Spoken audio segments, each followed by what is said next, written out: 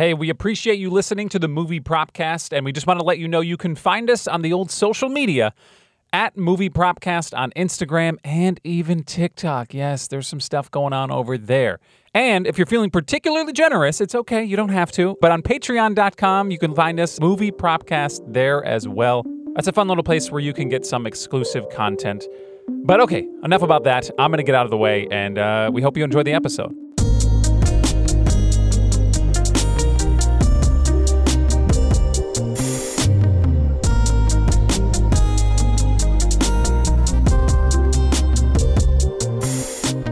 Should we actually start the podcast or no? I don't know if I'm actually using this or not.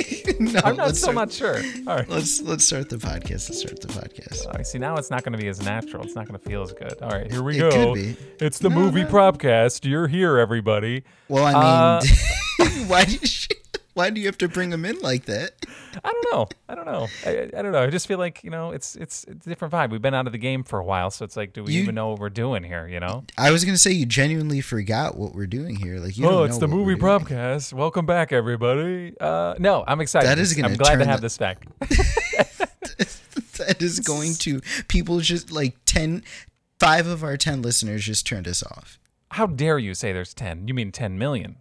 10 million listeners and downloads. You can check that out. Apple Podcasts, the Movie Propcast. We have a decent amount of reviews, man. Come on, let's chill. All right, we've been out of the game for a bit though.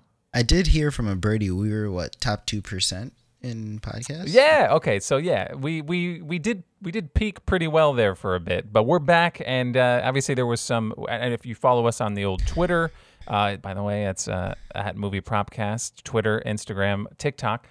There's some spicy life events going on right now. And if you're watching the video on YouTube, you can find us here. It's the Movie Propcast. You can see I'm now I'm not in a closet anymore. Okay, no, so I'm actually he's finally out.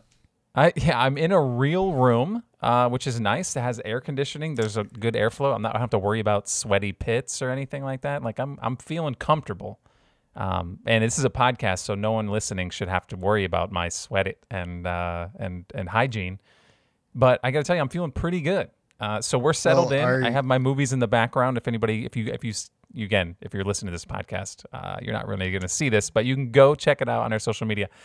Behind me is all of my movies, and I'm actually, this is the first time ever I think I've actually displayed them publicly, which is great because what's the point of having 500 plus DVDs and Blu-rays if you can't show the world all these movies? I'm not gonna lie, I've toyed with the idea of making a Blu-ray collection, especially steelbooks. I love steelbooks. Ooh, but then my mind is like, we have streaming platforms. So then my mind is like, if there's a blackout, then you can only go to your DVDs if you have a DVD player. So right. I'm always waffling between, do I want a large DVD collection or do I just rely on streaming services? So I've toyed with that exact thought back and forth so many times. I've just always wanted physical media. I just wanted a wall similar to what you see. I just wanted a bunch of movies.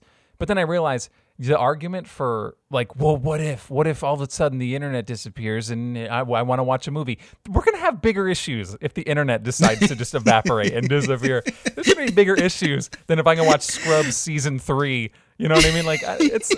It's not going to happen. We're in a nuclear apocalypse and I'm like, man, I really wish I could be watching Friends right now. I want to watch the one with the turkey. Oh my gosh. Yeah. You know what? Yeah. Where would you even if you don't have the internet, would we even have electricity? So I don't know. There's a lot more issues that'll be happening there. But anyway, we're glad to be back.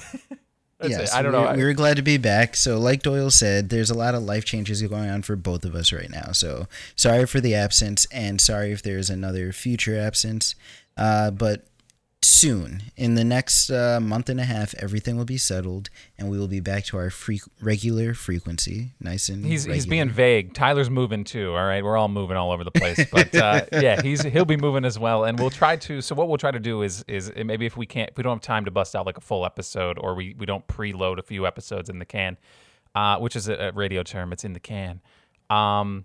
We'll just jump on. We'll just I'll call him up on the road while he's moving and just be like, hey, you want to chat for 5 minutes and we'll throw something up. So you guys know what the hell's going on with us. But we're excited. And Tyler, you've picked this movie today. It's a movie by the name of, let me check my notes real quick. Mission Impossible. Never heard of it. Never? No. I mean, it's apparently a good movie. One of the few franchises from the 90s that's still making movies to this day. It literally won't die. There's I didn't realize there were this many movies. I didn't realize there was that many. We've got one coming out. There's one coming out next year. I think it's absolutely absurd. The Impossible Mission is canceling this series. It just won't. They just won't stop. That's what's impossible. Is there actually another franchise from the 80s and 90s that is, other than, I don't even want to count The Matrix because, Mission Impossible has steadily been making movies for the last 30 years. Well, yeah. I mean, other than James Bond, right? James Bond's, but those don't all tie together, right? Those are all kind of reboots too. Yeah. I don't think so. I mean, not off the top of my head. I mean, I know technically Jurassic Park, but I was just gonna say that technically we're about to be at 6 with Jurassic Park, but there was again a big lull between, right? So it's I don't know. I feel like the amount of time between these that have come out, it's just long enough to kind of be or just close enough where you're they're still kind of putting these out. It all feels like it's all happening at once. So yeah. Other than, and now it's kind of like the Tom Cruise MCU, right? It's kind of like his little universe that he just goes back and stays in. He started it all. The thing is, so watching this movie, so we're doing Mission Impossible, watching this movie and watching this movie when I was younger and just seeing Tom Cruise be cool and watching it now and knowing what Tom Cruise would become and knowing his past movies like Risky Business and Top Gun and all that stuff. And seeing him in this, there's a part in this movie where it clicks and he's like, I can do this forever. Right. There's a part where he's like, oh, I know what I'm doing. I am Ethan goddamn Hunt and I'm going to run this to the ground. He's pretty good. He's good. I have to, let me just, before we dive too deep into this, I need to admit something. And this is maybe the first time I've ever said this. Watching this earlier today, first time I've ever watched it from start to finish. What? Yeah, I've never sat through an entire Mission Impossible movie. I've seen bits and pieces. There were parts of this movie that were familiar. This is the first time I've ever seen any of them. There's 7. Any. You've not sat through. No, I've never fully seen a Mission Impossible movie. We might have to do all 7 back to back. We might just have to go. Oh, please don't do that to both me and the audience. Not that I thought it was bad, but I mean they just get better. Right. They genuinely just get better. But you don't burn out because it's been over a span of 30 years. Okay, don't push it all in 1 week. I'll throw up. It'll be too much for me. So I'm genuinely shocked because I recall seeing this movie at the age of 7.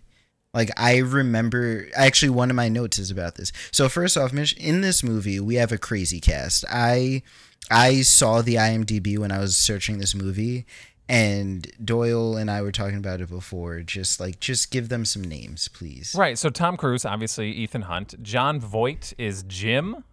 Emmanuelle Béart. Bart? I don't know. Is that how you say it? I think it's Bart. Béart. Was Claire. Henry Czerny, I don't know who that is. Kittredge, him as a character, we can get into that a little bit later. Yes. I don't know, just kind of dense. Jean Reno as Krieger, and every time I see this guy, and we were talking before, I think of Godzilla with Matthew Broderick, the 1998 Godzilla. I see his face, and that's the only movie I can place him. Have you seen Leon the Professional with Natalie Portman? She's 5 years old. No, I have not. Oh my God, that is another great action movie. It is so good. I'm not. Okay, yeah. I'll look into that in a little bit. But Ving Rhames as Luther, loved him in this movie. Who else are we looking at? Oh, and you forgot him again. Who? Emilio Estevez. Oh, dude, he's not even. Look, to be fair, he's not even. He didn't even get good billing on this top cast list. He was in this movie for all of 15 minutes, if that. That might be generous. Got crunched. He was I don't know. So there's a few key memories of this movie that I have from growing up, and like I said, I watched this when I was probably way too young. And that elevator scene, I was at an age where I didn't comprehend death completely. So all I remember is being confused as a child about why he wasn't in the rest of the movie. And because I remember the elevator going up. I remember spikes.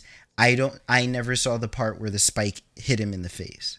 So it happens so slowly. It literally like this. He could have just moved out, and sure, maybe he got squished by the ceiling, but the spike definitely didn't have to happen, right? You know what I mean? He didn't have to take the spike to the face. That was a bit much, I thought. He could have probably avoided that. Also, one other thing. Listen, I'm gonna gripe it up here because I don't have a love attachment to this film, and I'm sorry in advance. It's the 90s. There were some cheesy moments in this film where you're like, okay, it definitely dated itself. It felt pretty stiff, but I did think at the end when it was over, I could see that this is a really good movie, especially for the time. Like if you I'm able to kind of place yourself in that time and be like, okay, this is pretty fun. It was an interesting movie, lots of twists. The dude on the top of the elevator, your boy.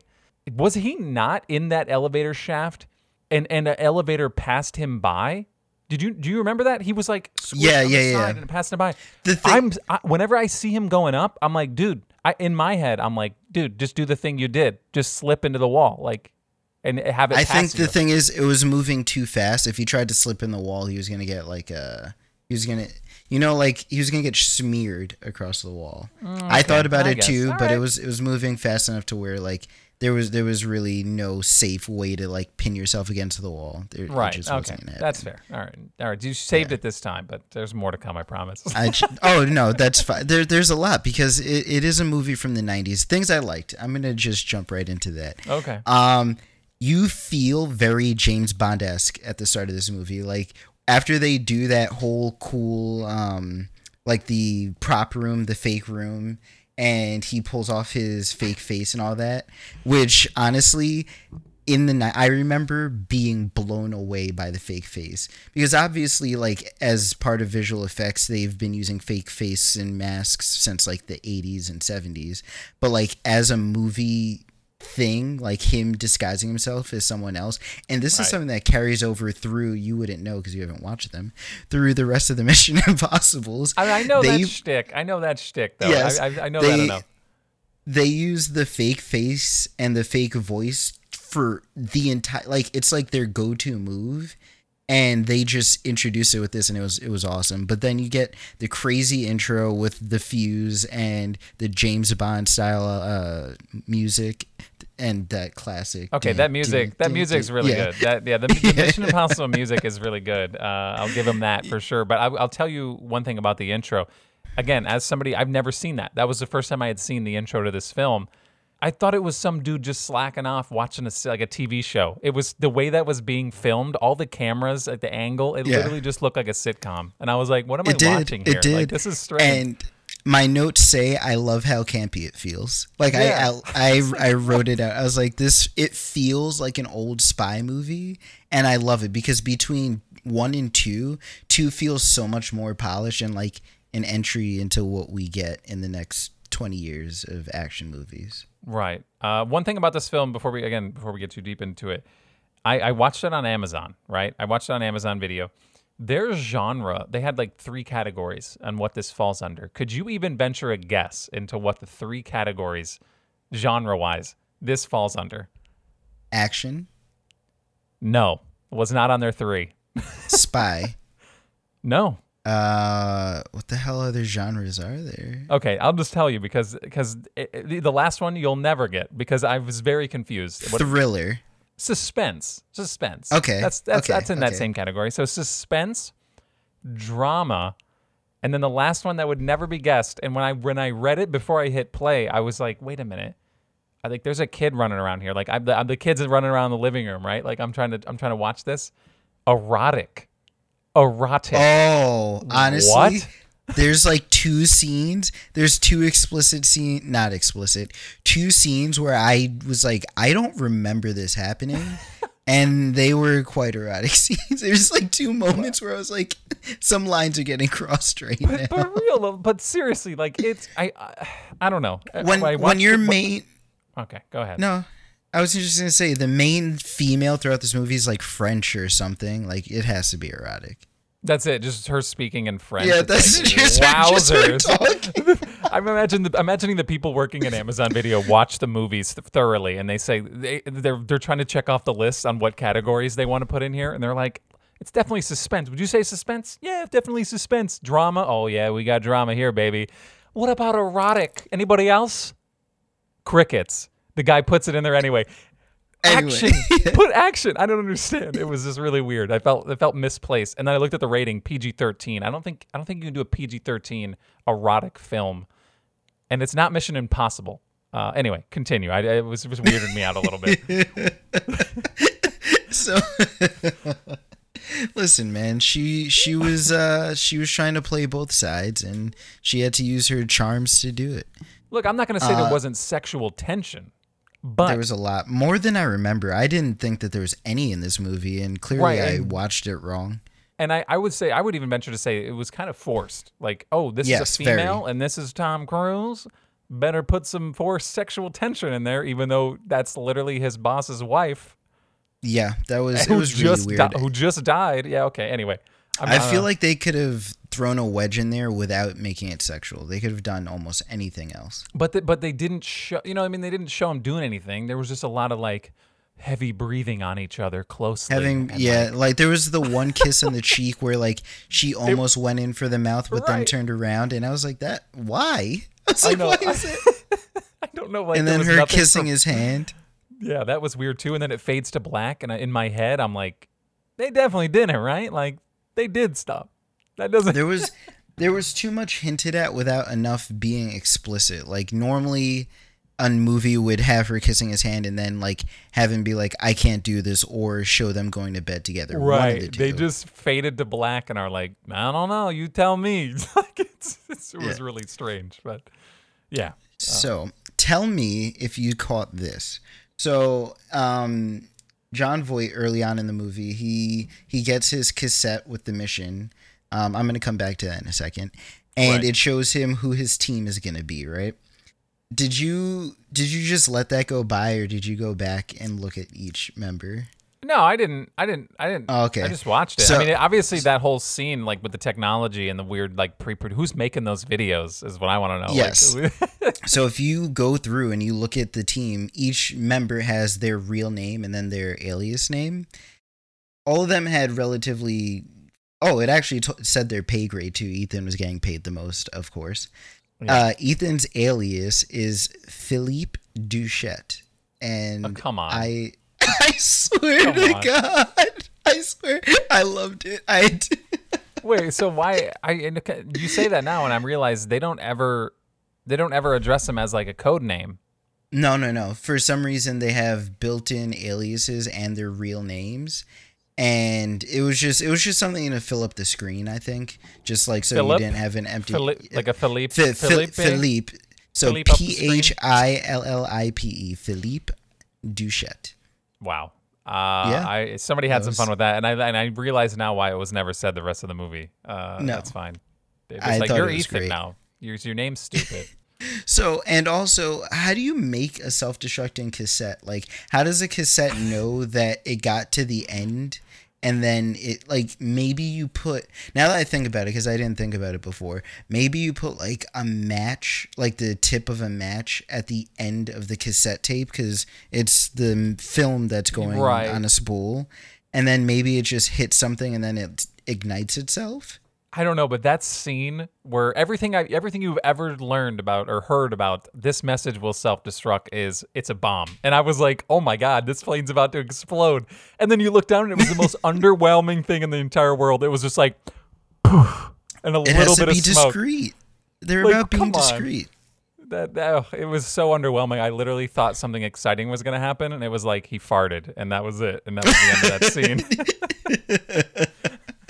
I want to know what happens when they don't choose the mission, because she's like, maybe you should do this. And it starts with, should you choose this mission? Can you just be like, nah, I'm all right.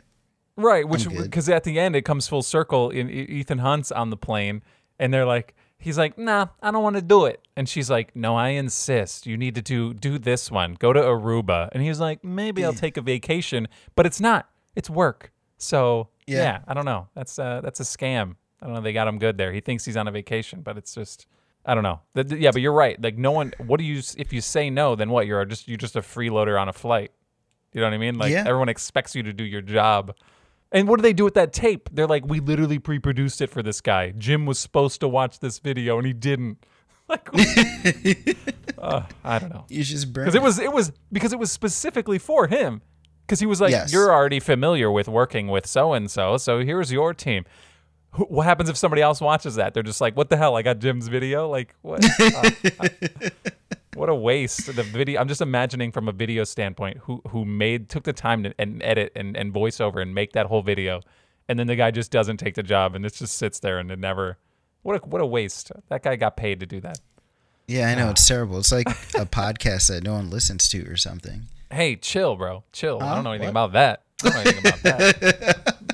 Not me. I gotta say, I enjoyed the camaraderie that they had. Like they're all making jokes, cracking jokes at each other, and it felt like a good team while it lasted. It was They did a good job, and they had like stories from past missions and stuff. It felt good.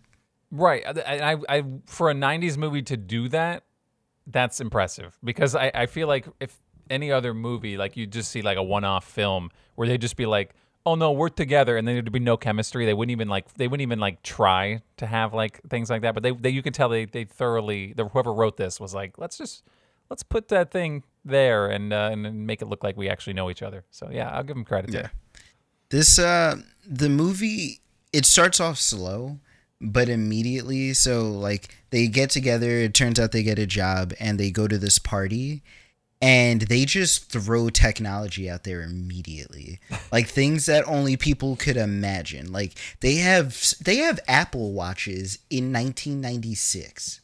That's very impressive. Yeah, they have smartwatches, and they have glasses that they have infrared glasses that could see distinct sprays. They have glasses with cameras on them. You're talking about the lady standing on the stairs with transition lenses. She was like way ahead of her time. Yeah, those are pretty impressive. But they got glasses with cameras and webcams. To me, the weirdest part about that whole scene where they're in there and they're all working as a team. They're all doing their thing or whatever. The woman comes over. I forget what her name was. Was that Claire that came over? Or was that the one that, I don't know, whoever sprayed the spray on the back of that dude's head?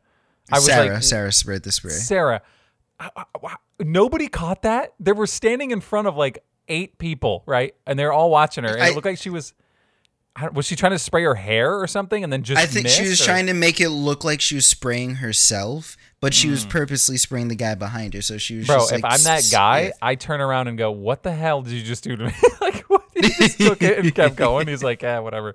That's an introvert right there. He didn't want to start a conversation. Oh an introvert in a party of that many people. Right. He's like, I'm just here to do my thing, right? He was just going down to try to get the little floppy disk, which, by the way, floppy disks, they're back. I'm excited. Yes. Floppy disks, the computers in this, man, it was just a lot. And so they start off, they throw you straight into the technology, and then they're like, all right, here's the plot. A spy movie. We got a frame job. We got a whodunit. We got action. Here's everything all at once. Because, like, it goes from, all right, we're tailing this dude, to no one's answering their phones. One of our guys is dead. It just got flipped upside down real fast. And I don't know, like, how a 1996 audience deals with that.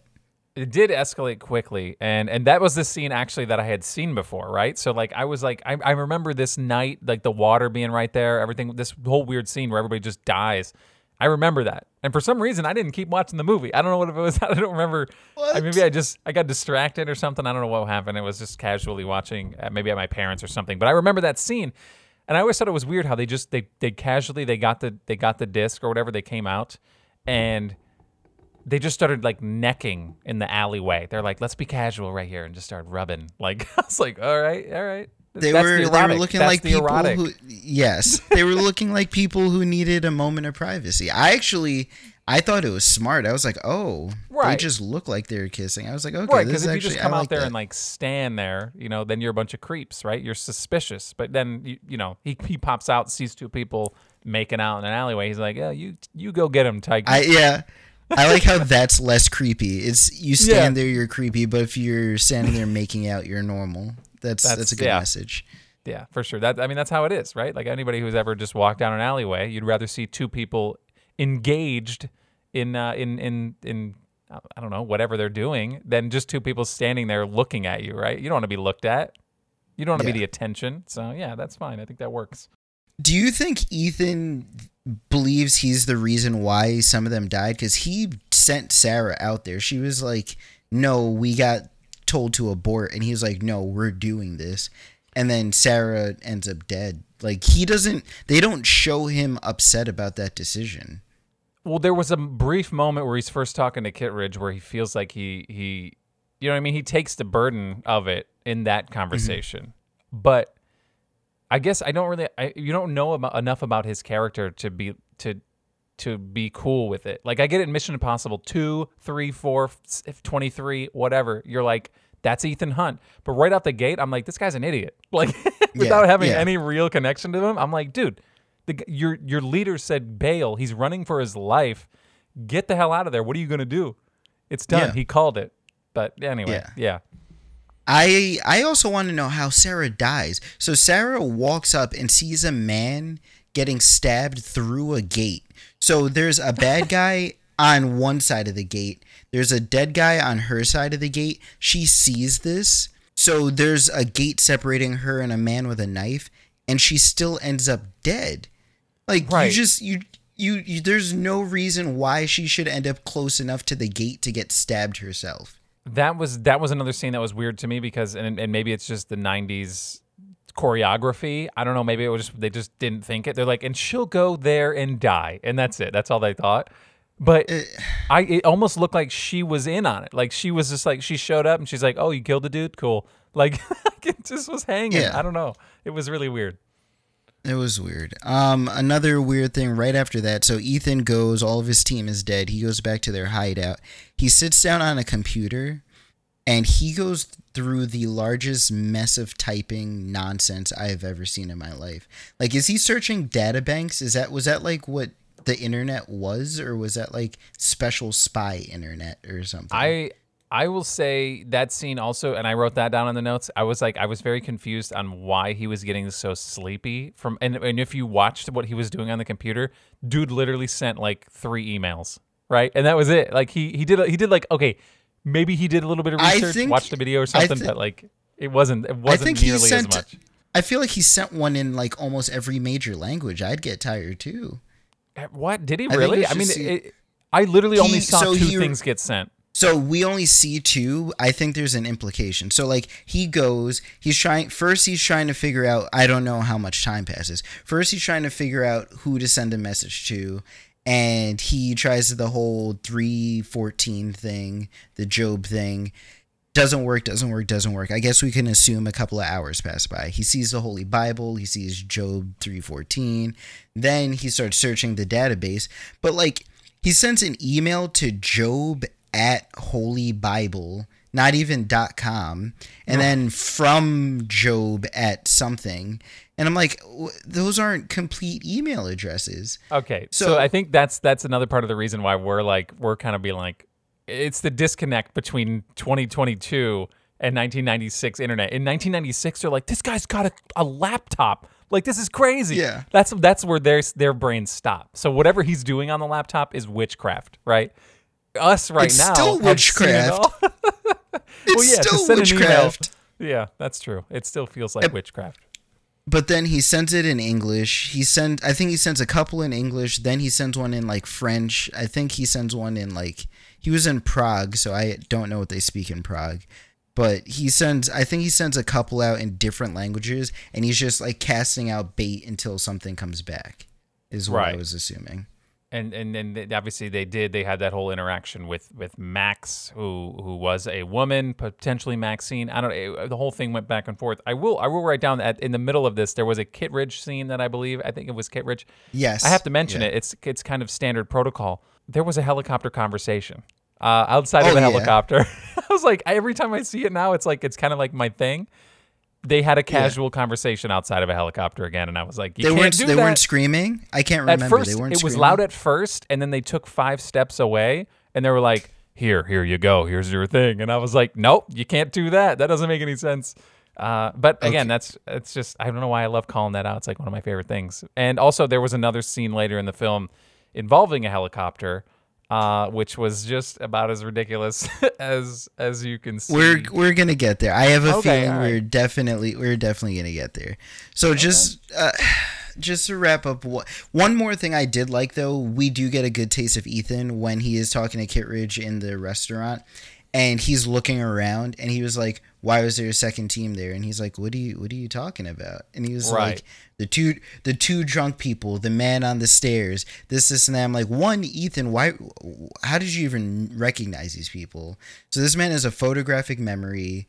Like, he was like, Ethan is the best of his class in 20 minutes into this movie. Like, yeah, it was a good like badass check right there. You're like, oh, yeah. he's good. You know, that was pretty solid. And he obviously uses that stick of gum, which is pretty sweet. Well, maybe we'll get into that later. Obviously, when we're getting on the draft, I don't know, but it is a prop. And they blow it up. And I wrote down one thing, and I was like, obviously those are agents, spies, whatever they are. It's a spy agency, whatever. He just blows up a fish tank and he scampers away, and that's it. There's no chase. There's no nothing. Like, you know what I mean? They just say, "Oh, he got us." He hauls ass out of there. I actually wrote down, this is the beginning of a long line of Tom Cruise movies where he's running. Like, I don't remember him running in like Top Gun, and he definitely didn't. I don't think he ran in Risky Business. But like, after this movie, I think he has run in every single movie since then. Like, he just hauls it. Yeah, it's like a bonus of like, oh, you signed Tom Cruise onto your film. Guess what? He's gonna sprint his ass off. Like, one of my favorite, if you've seen Mission Impossible 3, I think he runs like 7 miles in 2 minutes. Like, it's something absurd. And it was awesome. It was just a great scene. I feel like I remember seeing, because I've seen a lot of like the Tom Cruise running. There's like a whole compilation of him running. But there's one scene in one Mission Impossible where it's like, like you said, it is like a straight shot of like 2 minutes straight of the man running. Like, they don't break away. They're just like, run as fast and far as you can, and we're just gonna catch you. Like, that's it. And that's cinema. That's grade A cinema. Was there any point in this movie where you thought, like, since you haven't seen the whole thing, did you think that there's going to be a point where there's going to be a mole or a double agent or a turn? I mean, you kind of feel like there had to be, right? Like, I mean, they were blaming him. Are you talking about in the very beginning? Yeah. No. I mean, after he assembles his team. Do you think the mole is on his team? Oh, wait. Are you saying the second team, or we're not talking the initial team? Second team. Okay, second team. No. I mean, I've see that Jean. What is his name? Jean Reno guy. His name's Krieger in this film. I see him, and I'm like, this guy's awesome. I saw him in Godzilla, so I'm not. I don't. I just thought they had a cool. So team. I thought that was gonna be it. He didn't have the Jeremy Renner treatment for some reason. So after the movie SWAT, Alyssa and I went, and any movie with Jeremy Renner, we did not trust him at all. That's fair. Until he was Hawkeye, I didn't trust Jeremy Renner in any movie. And even then, can you really trust Hawkeye? I don't know. You know, he's still... He's True. Just, sometimes he's not around. What the hell is he doing? Or he gets hypnotized and still tries to kill you.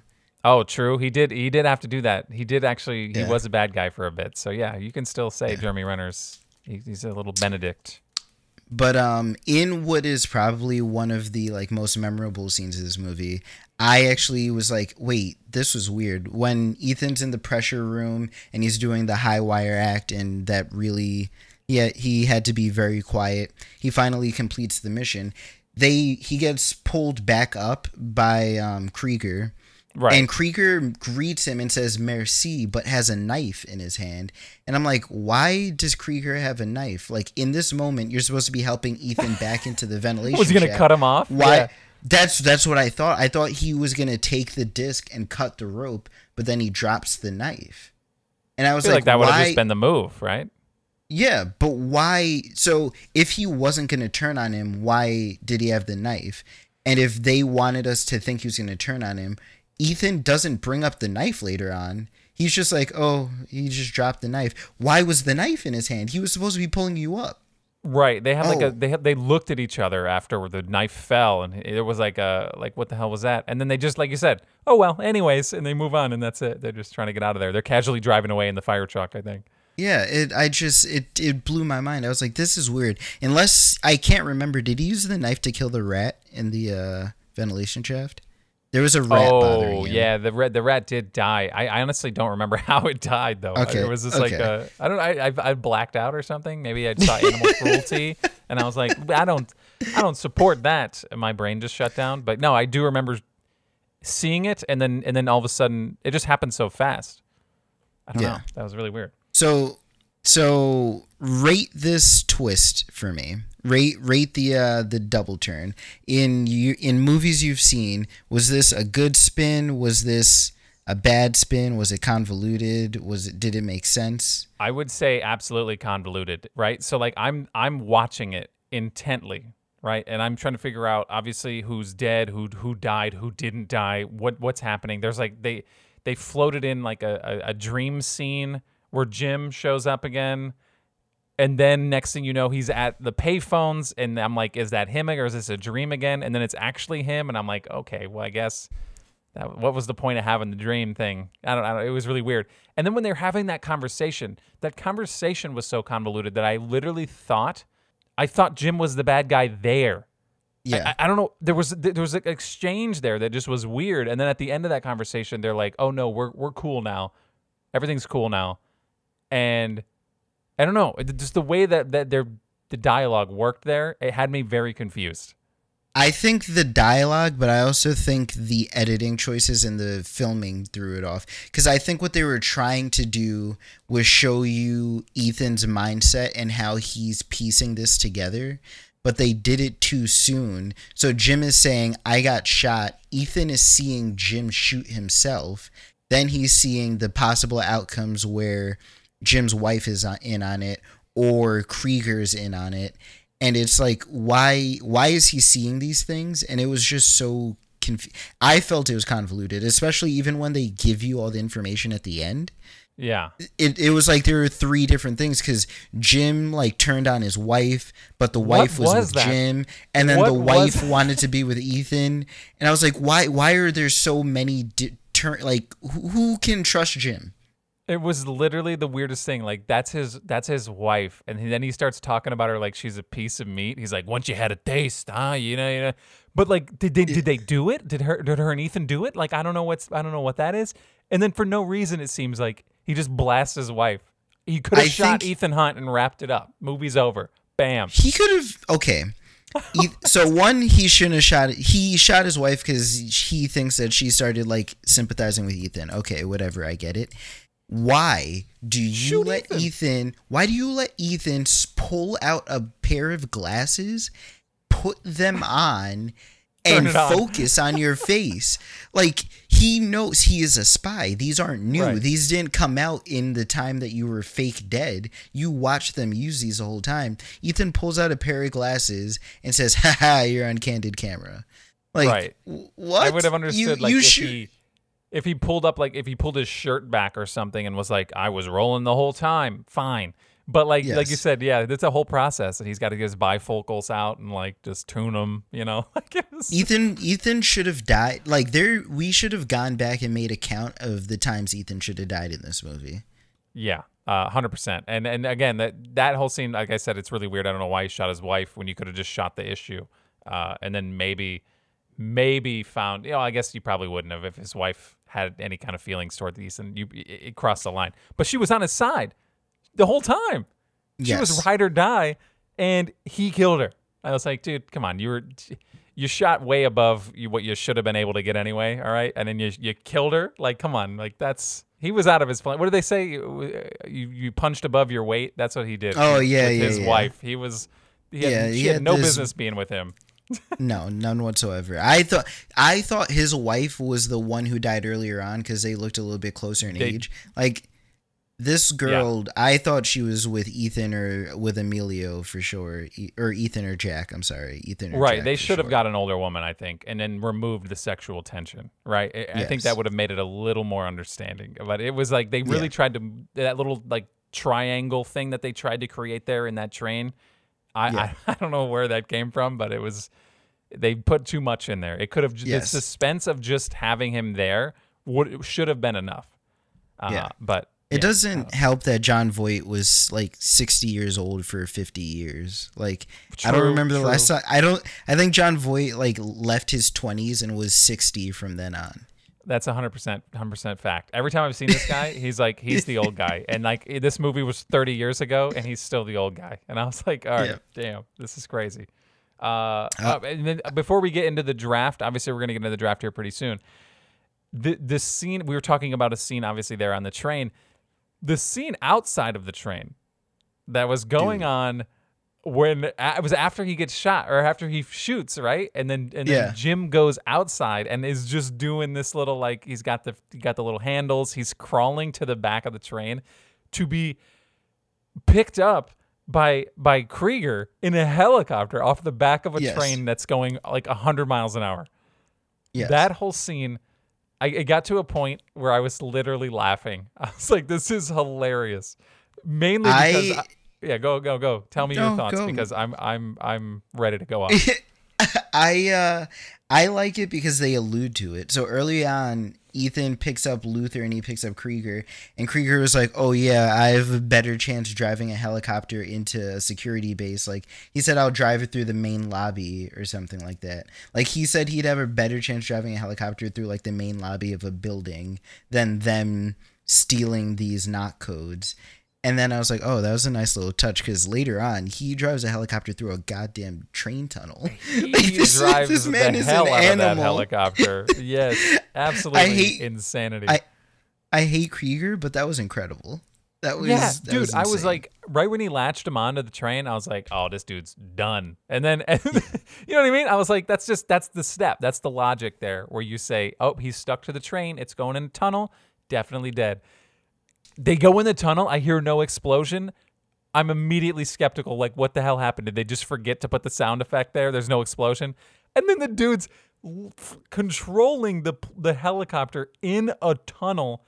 It logically makes no sense whatsoever. And I guess that's the kind of the point of these movies, right? Like the Mission Impossible, it's supposed to be impossible, but really, Krieger is the one dude pulling off the impossible.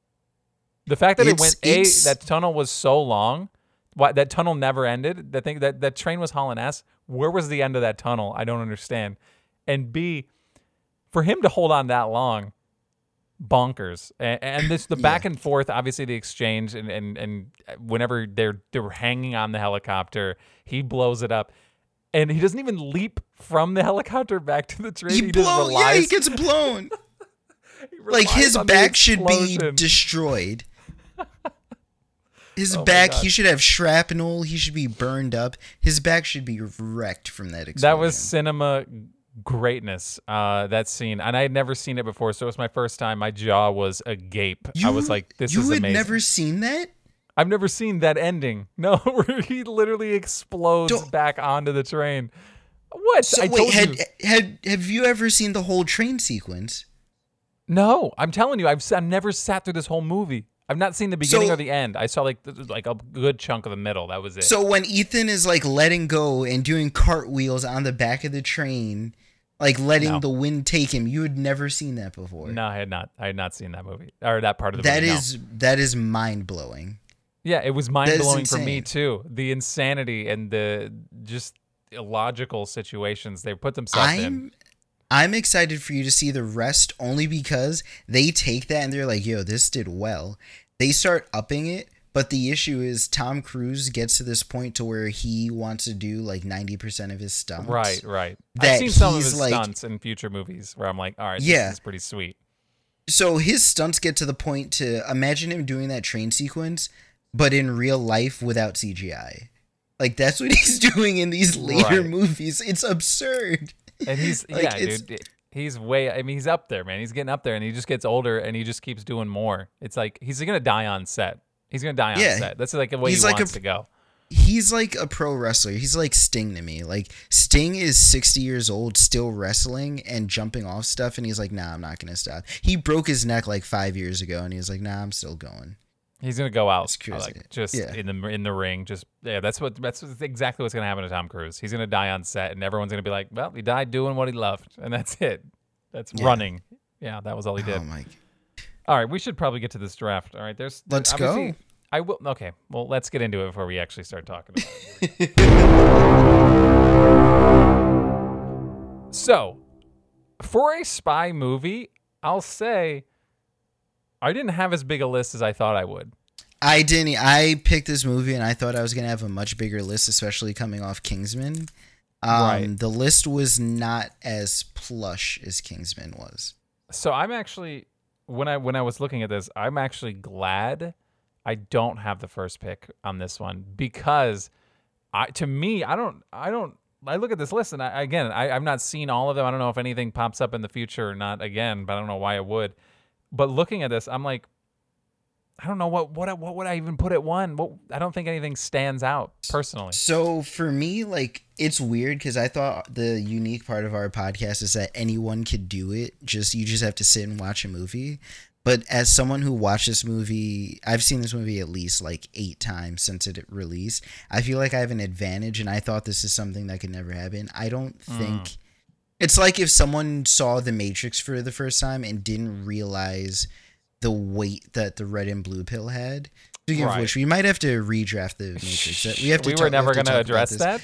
Yeah, we might have to go back later on and do like redrafts of some movies. We're going to have to do an addendum. Yeah.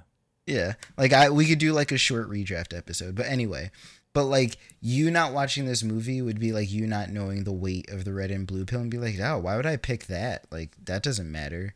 But like that has weight.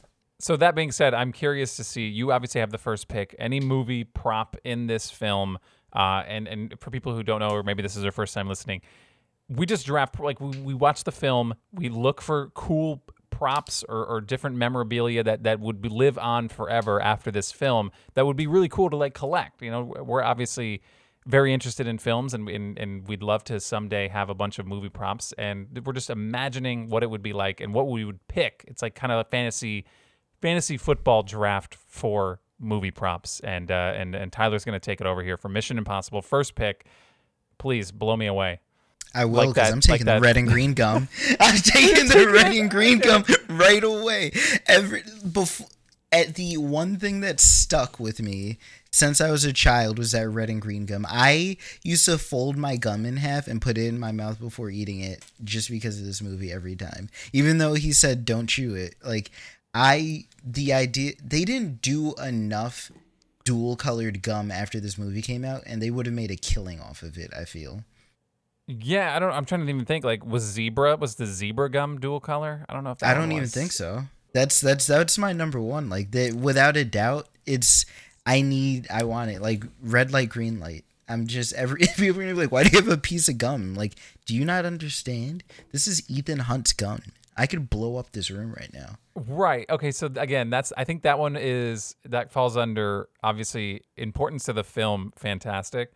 But somebody walks in your house and looks at that. They're like, bro, you want me to throw this away for you? Like, the thing is, I think people know what this is, but this is what I'm saying. I think you're at a disadvantage. I think someone who saw this movie and walked into a room and saw a stick of gum that was half green, half red, and they're a fan of Mission Impossible, they know.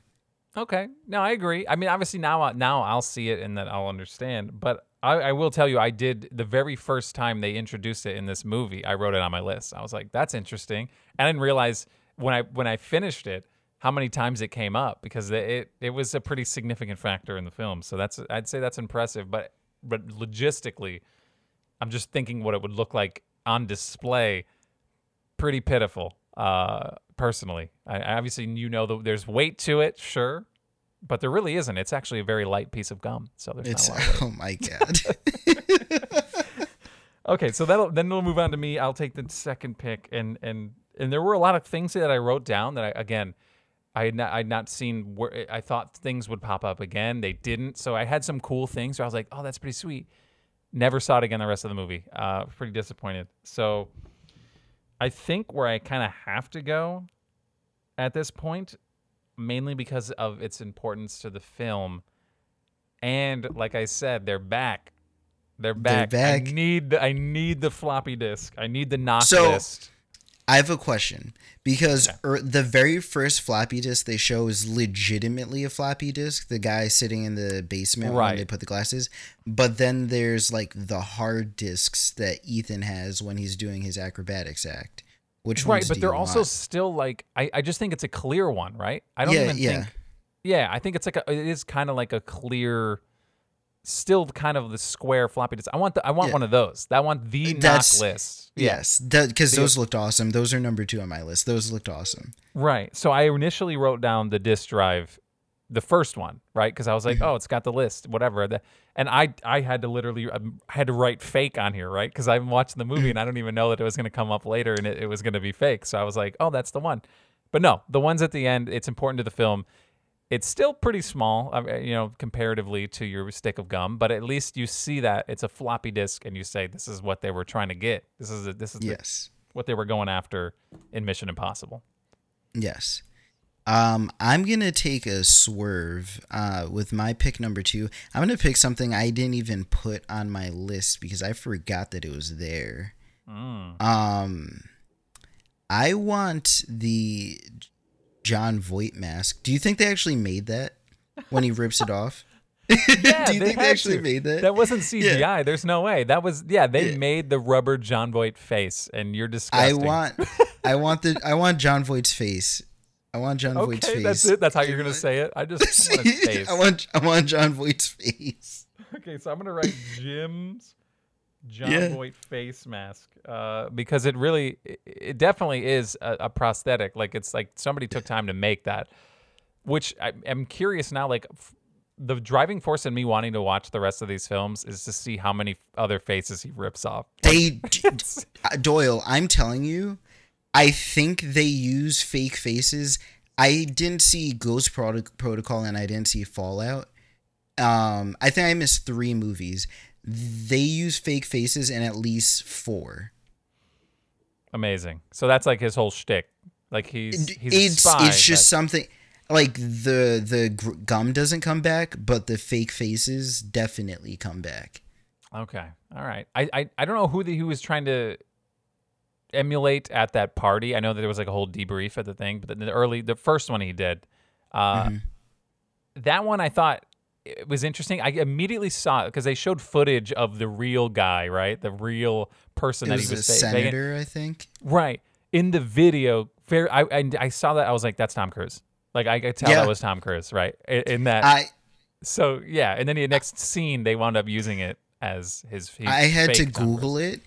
Because I was like, why did Tom Cruise, why did they put him in as, a cameo in his own movie or something? So I had to, Google it, and I had to go back, rewind, find the guy's name. And, yeah, I was just like, this whole thing so they were really weird. Instead of casting a person and then making a mask to try to look similar, they were like, let's just use the mask as the character. So it looks like we have a perfect recreation of it, which is fine. That makes sense. But it was weird how I saw that, and I was like, that's freaking Tom Cruise right there. What is this? It makes sense, but it also confused me a little bit how they blended that guy in. It almost would have made more cinematic sense to have it look like an off version of a real person. Right. Does that make sense? That's true. That's true. Because it confused my brain. It was the exact face, right? So you're like, okay, this is weird. Yeah, I 100% understand. Okay, so now, man, I think I have to go. There's 2 pieces of technology that I like one more than the other. Okay. But I think the weight of the one, I don't know, the weight of one of them is I think it's gonna sway me in a direction, and I'm gonna wind up taking Ethan Hunt's laptop. I want the laptop he's slapping the hell out of for just hours on end and randomly falls asleep in front of. Because it's with him. It's with him throughout the film, right? That's his side piece. And, he actually has a side piece, but I'm talking as a laptop. I mean, that's pretty big deal in the 1996, all right? That's an impressive piece of equipment. So I'm going to take Ethan Hunt's laptop that he fell asleep sending 2 emails. Okay. That's not a bad pick. Not a bad pick. My last you have pick. So we're each going to pick 3. So this will be the last round. We'll each have 1 more pick. So I'm curious to see how you do here, because this is your movie. So I'm really paying attention to what you're picking here.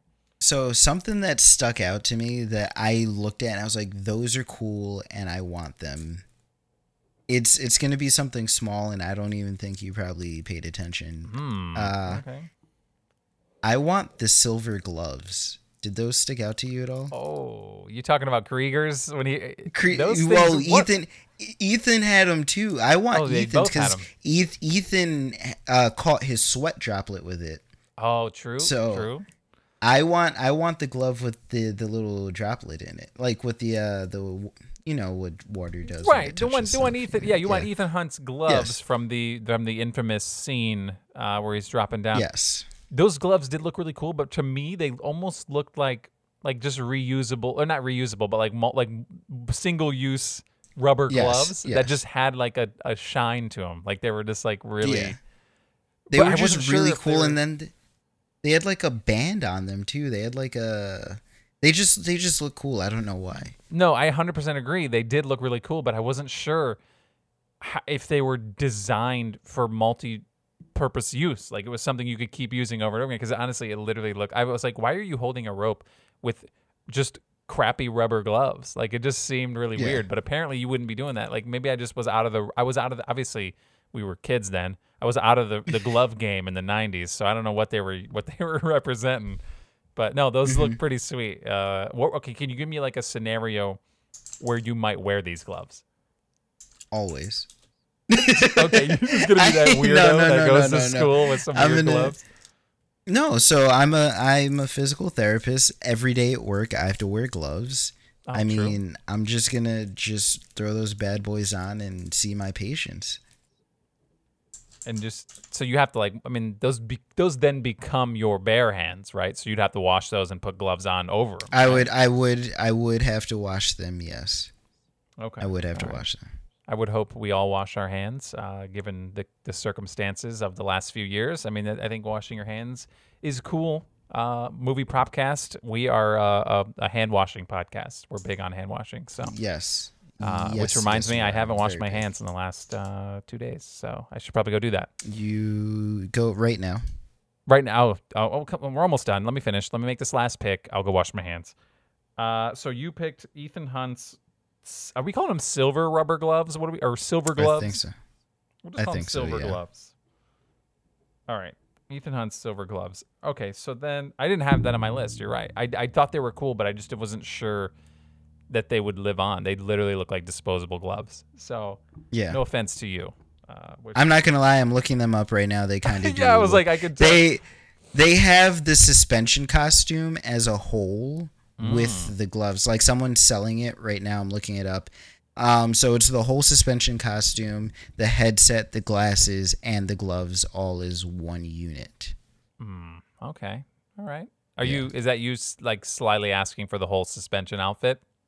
I wasn't going to, but I mean, if you're gonna offer it, look at I do have one piece of equipment on my list that was what he was wearing, but I don't think I'm gonna draft it. So if you want it, man, just take it. It's better than just a pair of floppy gloves that might be disposable. I thought I did think the whole outfit was pretty cool. I'm not. So just take the outfit, take the fit, man. That's fine.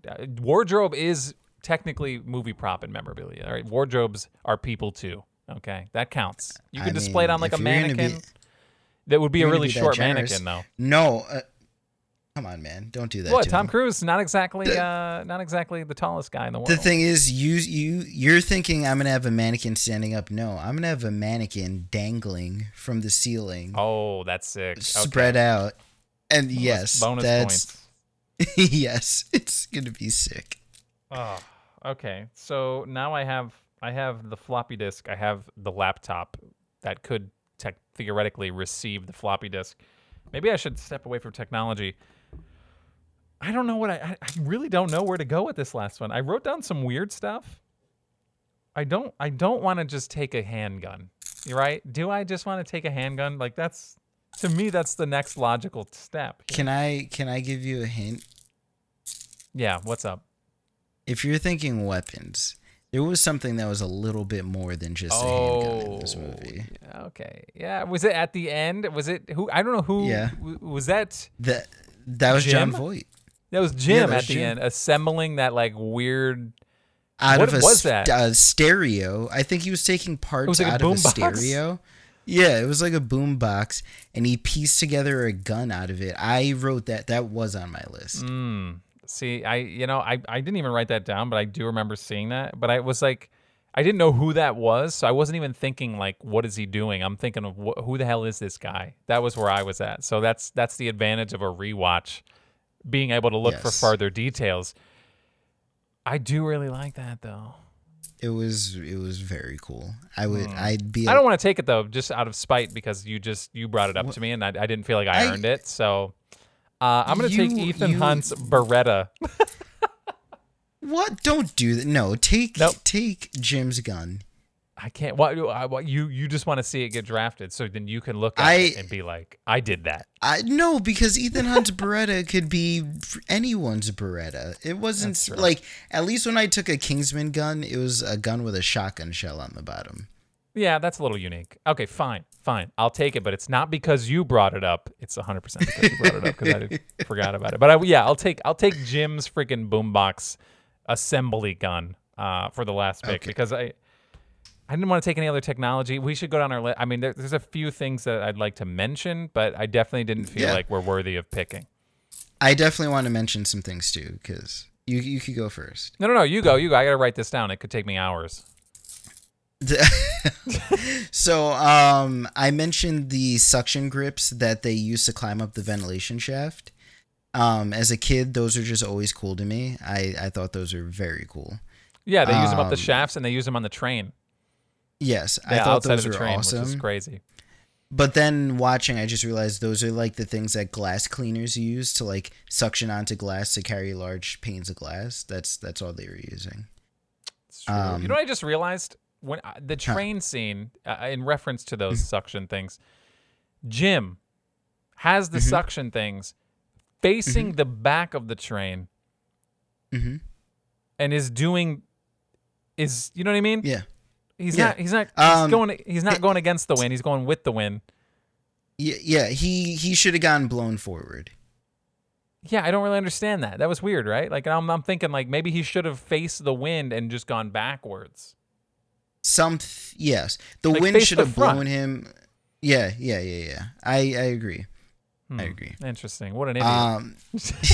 The second thing I had, and I didn't mention because I didn't know how logistically I could do it, but that pressure plate room, that whole thing is just awesome. Like when you think of Mission Impossible, you think of the high wire scene, like the rappel down. For sure. And I didn't know if I just wanted the pressure plates, even though those are just like glass with LEDs under them. Did I want the whole room?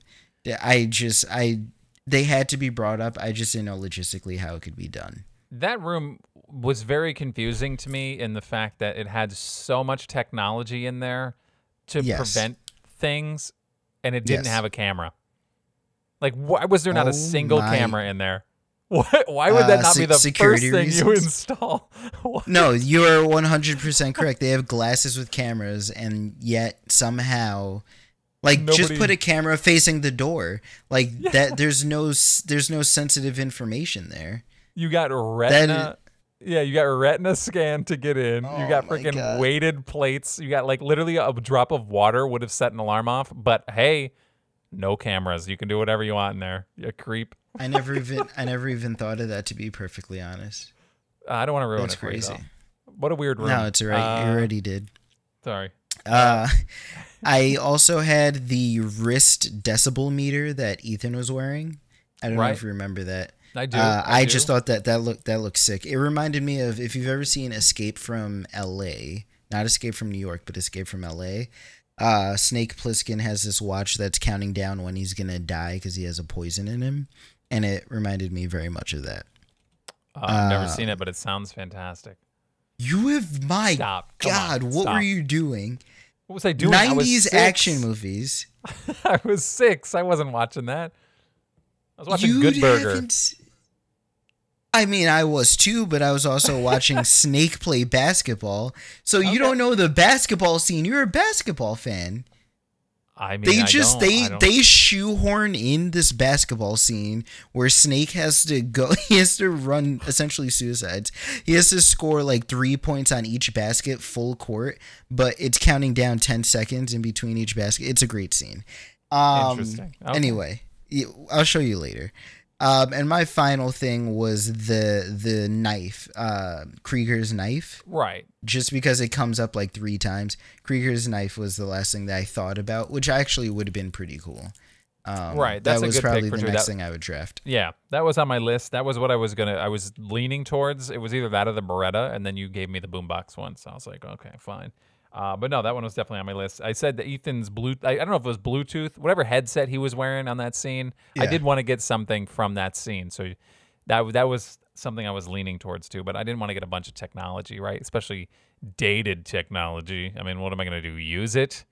Not now. Yeah, definitely not now. You still can use those headsets, right? Well, I would say for '96, the cell phone things that they had actual cell phones that looked like cell phones I had in the early 2000s. So I was like pretty impressed. I was like, that's pretty good. That was on my list too. I think like a lot of technology we use now, they were watching this movie and they're like, oh, we could do that. And, right. And they just waited. Print it. What are we doing? I don't know. That was Nokia. Make a brick. No, that was really good. I thought that was good. Like I said, I already had the first disc with the blood on it. That was nothing. It was fake. I wound up being lame. In the beginning, they actually put on a pair of glasses that were cameras, right? That was like a really thick. It was a lot thicker. I don't even think they really even wound up using those. But at the end, they had the super thin ones that very clearly didn't have anything. They just pretended that there was a camera there on those. You know what I mean? When he's at that last scene we were talking about. So the cool camera glasses didn't pop back up in the movie. So that was another one. And also the last one I put down was the Cinema of the Ukraine videotape, the self-destructing videotape. Yes. I put that on there too. That was it. So that's a very good one. Because of the underwhelming poof. After the Kingsman, I'm surprised you didn't take the poison pen. Nah. I don't know. I'm a little over the poison pens. All right, that's a little played out for me. I'm not a poison pen guy. I didn't write it down. I liked the suitcase laptop that Maxine had. Oh, I did write that. At the end on the train, I wrote suitcase computer used on train because they opened up. That was where the cell phone was. The receiver to that phone call. They picked it up, but it also had a laptop in it. And I don't know if it wasn't. I don't think it was built into it. Was it, or was it? It was just a laptop in there. It looked like it. It looked like it. You would take it as a unit, though. Oh, yeah. Oh, for sure. I would take the whole thing. That would have been nice. But, yeah, that's all I had. So let me recap the draft here real quick. You picked the stick of gum bomb. I picked the knock list floppy disk. You picked Jim/Jon Voight's literal face, the prosthetic face that is ripped off of Ethan. I'm going to wear it. Yeah, you're just going to wear his face. You could pretend you're Nick Cage's dad in National Treasure. That'd be fun. Or I could pretend I'm Nick Cage in Face Off. You could do both. That's like a time, I don't know, vortex or something. Okay, so I picked Ethan Hunt's laptop. You picked Ethan Hunt's silver gloves, and then I with the assistance of you, I'll give you a little credit. I picked Jim's rigged boombox gun pistol random. I don't know how you just put the parts in a boombox. Do I just get the gun or the whole suit? Wait, what are you talking about?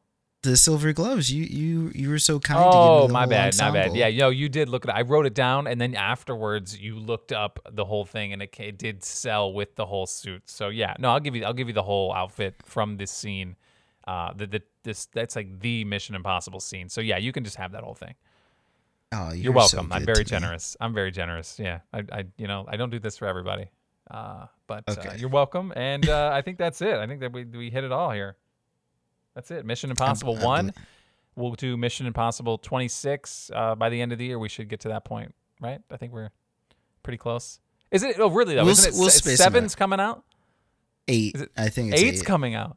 Okay. I think it's 8. Hold on. I really can't keep up. Right now. You're gonna okay. That's fair. Mission Impossible 8, 2024. In 2023, we get Mission Impossible. We had another Mission Impossible. We have Mission Impossible in 96, 2 in 2000, 3 in 2006, 4 in 11, 5, which is Rogue Nation in 15, 6 in 2018. We get 7 next year, and we get 8 in 2024, which will probably get pushed back. I just looked it up. It's Mission Impossible Dead Reckoning Part 1 and Part 2. So they're for sure going to film both at the same time, split them up. And like you said, probably a year apart. I just read the final line. It was announced that both 7 and 8 films will be a send-off to Ethan Hunt. This is it. It's over. We're done. A send-off to Ethan Hunt? I don't think Mission Impossible dies. This becomes the next James Bond. Probably. You're probably right. But it says a send-off for Ethan Hunt. So what are we going to do? Just introduce a new character and do a spin-off? Or what are we doing? Yeah. Gross. I haven't watched enough movies to care, but I do think there's potential. I might have to catch up. I'm going to have to catch up and see what's going down. I want to be invested in the send-off of Ethan Hunt because pretty good character for a 90s movie. I'll give him that. I think you will be because his hair is glorious in the second movie. Is it? Okay. I mean, you know me. I'm a big hair guy. I pay a lot of attention to his hair is glorious in the second movie. I'll have to look it up, maybe watch the film, and then maybe in the future episode of the movie Propcast, I'll do whatever his hair looks like. I'm probably going to have to grow it out. You will. Quite a bit. You mentioned before the podcast, you had a question about franchises for me. Oh, it was kind of a joke thing, right? I was going to say, because we were comparing, there was a brief moment there where I said Keanu Reeves and Tom Cruise in the 90s were interchangeable. And I was like, what do you think the better franchise is, Mission Impossible or Speed? You know what's so funny? So I just listened to a podcast and they were talking about how Keanu Reeves turned down Speed, and I had to Google it. Keanu Reeves turned down Speed because he was like, wait, so we're doing Speed, but on a cruise liner? And he was like, Speed 2?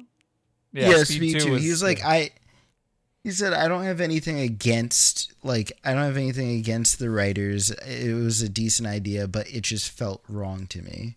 So he chose not to be in Speed 2. 100% a good decision. You know who? Sandra Bullock got the bag. She got the bag. She's like, I'm doing it. Yeah. So, I mean, the thing is, though, it barely hurt her stock. Like, people forget that even existed. I actually want to go back and watch it now, because I do remember it being quite ridiculous that they were on a boat and they just... Oh, it was atrocious. You have unlimited ocean and you have to run it aground to stop. Anyway, yeah, I'll have to go back and revisit all that. But no, I just wanted to... The Keanu Reeves Tom Cruise comparison I felt like doing, but it's not even close in the 90s, I think, personally. Now, I don't know. I think you'd probably poll a lot of people and say Keanu Reeves is that dude. But well, yeah, I'm taking John Wick over Ethan Hunt. Yeah, the thing John is, Wick's like so unrealistically, like, it's insane. Yeah, the thing is, it's like comparing a superhero to like a regular hero. Like, Ethan does things that a normal person shouldn't, where John just luckily doesn't get shot a lot of the time. Like, I don't picture John Wick hanging outside of an aircraft at 2,000 feet. Because he doesn't have to, because he would shoot the aircraft in the head. And that's it. The aircraft wouldn't even get off the ground. All right. No. True. Okay. On that note, we got to get the hell out of here. Movie Propcast, at Movie Propcast on social medias. Give us a follow. And if you want to watch us, like I said, you can watch us. You can watch this new house. You can watch Tyler move into a new house. Live. I'm gonna live stream it on our YouTube channel. Yes, it's like a 13-hour drive. You're just gonna stream it on our YouTube channel, but you can find it, the Movie Propcast on YouTube. Give us a subscribe there as well, and I mean, we'll catch you guys next time on the movie podcast. Do I just do audio from the road? Maybe we do it. I don't know. I'll call you up. I can do that. We can record it. We have the technology. I got Ethan Hunt's laptop now. I can do anything. We're good to go. Oh my god. All right, no, seriously, it's late. I'm out of here. We're going to bed. All right, see you. All right. Bye. Later. Love you. Oh, you said it. I'm not going to say it this week. He loves you. Goodbye.